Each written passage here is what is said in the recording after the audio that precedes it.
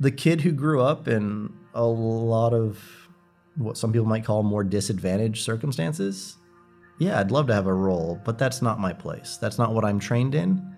That's not what I excel at. I'm good at looking at the data. I'm good at analyzing it and figuring out what's happening. And that's what my training is.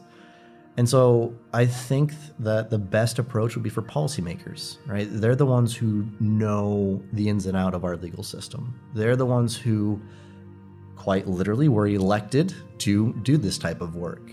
And a number of them have proposed policies that could potentially reduce the gaps in risk of early life mortality that we show in this study. That was David Brott. He's a recent graduate from the University of North Carolina at Chapel Hill. While a student here, David used his data analysis skills to study sociology, how social constructs and institutions influence daily lives. And this is Well Said, Carolina's official storytelling podcast. On today's episode, David will discuss a study he conducted as an affiliate at the Carolina Population Center. His research was the first in more than 20 years to look into socioeconomic factors that contribute to the discrepancy of early life mortality rates in the United States. Before David found himself at the Carolina Population Center, he first had to figure out that he wanted to study sociology. He has a personal connection to the field, especially to early life mortality. So in my mother's first marriage, she and her husband were married for, I believe, 16 years or more, and 2 of her children died. I didn't know my brothers. I was born after the fact. But within just over 3 years, she lost 2 sons. One drowned and one was killed in a car accident. You know, a driver hit the family car. And again, I didn't know them because I wasn't born, but watching her struggle with this, watching her deal with the loss and watching my siblings recount their stories, again, it kind of melded with the patterning of circumstances that I kept observing. And when I had the opportunity, I said, you know, I really want to know if there is a pattern and what those patterns are. And hopefully that could help save lives later on in the future. That personal connection drew David to sociology and brought him to Carolina, where he recently published research on early life mortality. It's a topic that's not researched much. It's a good thing, but early life mortality, so dying between the ages of 1 to 24, is a rare event. So it's hard to find data that is large enough to give you statistically significant findings. And what that means in layman's terms is essentially if you don't have enough instances of death to observe, you cannot conduct an analysis that's informative. And so it's been hard. The National Institutes of Health and other organizations have had cuts in funding that have affected different data collection efforts. And the other thing is that there's other data that's more easily accessible for other mortality events. So infant mortality, there's a lot more infant mortality. There's a lot more later life mortality. So adults, but over the ages of 35. And so demographers and sociologists tend to study those 2 ranges, infants 0 to 1 and adults generally about 35 and older. Due to those reasons, early life mortality kind of gets left out.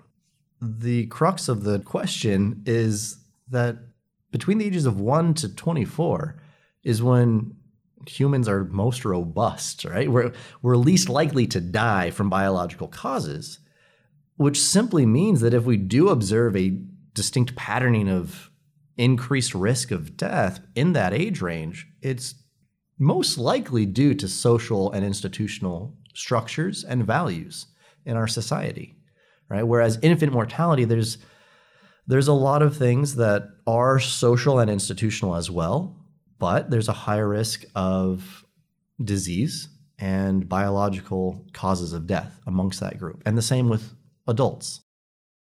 To save the lives of people between the ages of 1 and 24, David says society needs to use its resources more responsibly. He wanted to get better information to make more responsible decisions.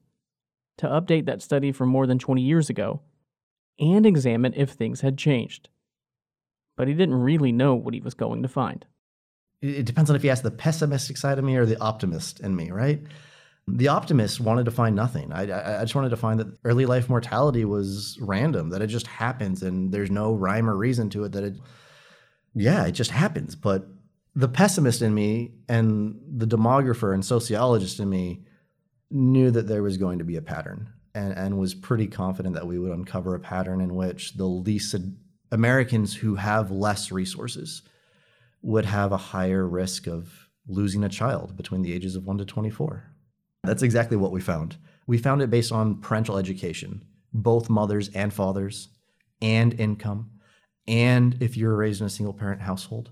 This study was the first to really delve into this multidimensional aspect of family and parental resources. The most recent study to look at this, besides the one that we just published, was published 22 years ago, and they used data from over 4 decades ago. The patterns they found are very similar to what we found, but they were for the least advantaged. And the measures of family resources that they used were good for the time, but they were limited. So it was highest head of household education, which, what does that mean, right? I mean, is the head of household your grandmother, your father, your mother, right? Our study really builds on that previous work, but more importantly, it allows us a greater level of detail to understand how these patterns exist, and maybe policy can be enacted to address certain dimensions over others. David's study matches survey data of more than 370,000 families with death certificates, and it looks at 4 dimensions of family resources: the mother's education, the father's education, household income, and whether or not each parent was present in the household. Each factor had a statistically significant impact on the risk of a child in that household dying between 1 and 24. And that's huge. What that means is that if we have poverty reduction policies, right, that's targeted at family income.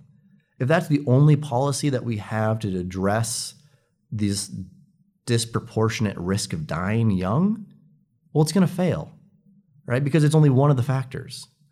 And at this point, I should state that, our study is associational. That means that we don't have any causal link between these dimensions of parental resources and family resources, but we're looking at associations, right? So we don't know if the direct cause of this association is because families who have less income live in poorer neighborhoods that have less infrastructure. So whether that be straight up, they don't have sidewalks, or if it's that the sidewalks are all broken down and kids are riding their bikes in the street, right? It could be any one of those causes. But again, the data don't allow us to look at that causal inference. They allow us to look at the association between these factors. What that means is David found that a pattern exists. For example, compared to children whose fathers obtained a bachelor's degree or more education, children living with fathers who did not complete high school are at a 41% higher risk of dying young. But David's research did not find what causes that 41% higher risk. Because this is associational, this is saying that we find these patterns and we find them across these groups of people. We don't know what's causing it. It's not saying that a parent who decided to go to college but not graduate is causing more risk to their child. No, by no means is the study saying that. It's simply saying that the resources that that parent has access to are associated with a higher risk. David successfully defended his dissertation in July, and he will start as a postdoctoral fellow in August at the University of Colorado in Boulder. I will be continuing research on early life mortality with some colleagues at Colorado, but I'll also be looking at the other area of my substantive research, which is the intersection of genetics and social science. How does a genetic predisposition for a certain trait, whether that be obtaining more education or a risk of developing diabetes, how do those interact with the environments that we grow up in, right? And how do they change that genetic propensity, or how does our environment help shield us from a genetic propensity for negative traits? But David will be sure to take lessons he learned at Carolina with him when he moves. It is a phenomenal research university. Some of the brightest and best scholars looking at mortality, Robert Hummer is one of those, and he's great. But across many fields, you get to have this interdisciplinary approach. Working with the Carolina Population Center has been phenomenal. The resources that I have access to here, just the simple resources, a nice place to work. I'm not a graduate student who's stuck in a broom closet trying to do research. I have a place that I can come and work and feel comfortable. Those are major advantages. But again, beyond that, it's the intellectual community where we can discuss and bounce ideas off of one another and say, I think you have a good idea. Maybe you need better data. And then you can go and search for better data, or maybe you had the data and you come and say, well, here's the question I want to answer. And someone says, well, what if you thought about it in a different way, right? Maybe if you approach this from looking at parental resources as multidimensional instead of just parental education, you might be able to have a more robust finding and to tell a better story with the data. It's not just, well, I have a story, I want to tell it. It's what do the facts tell us, right? What can we observe instead of just what do I want to say? And he'll continue trying to help kids live better lives.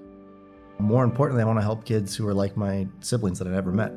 They're the ones who aren't here, and they don't have a voice because A, they're not here. B, kids generally don't have a voice. In all the policy debate about education, breaking down barriers to higher education, in all the policy debate about income supplement programs or poverty reduction programs, it is very common that the focus is on the recipient, the immediate recipient, and not the kids that stand behind them. And this research highlights that those policies could have downstream effects in important ways that could save the lives of children. I mean, children are the most vulnerable population in the US. They don't get a vote, they don't get a say in these processes, but we as adults do. And I think that it's important that we use the information that we have in responsible ways. To look at David's research findings more in depth, go to cpc.unc.edu. That's the Carolina Population Center's website. So you can find other projects the center does at that site too. If you've got a story idea for Well Said, tweet us at UNC, or send us an email at wellsaid@unc.edu. You can find Well Said wherever you get podcasts. So we hope you'll subscribe and leave us a review. Thank you for listening to this episode of Well Said. See you next week.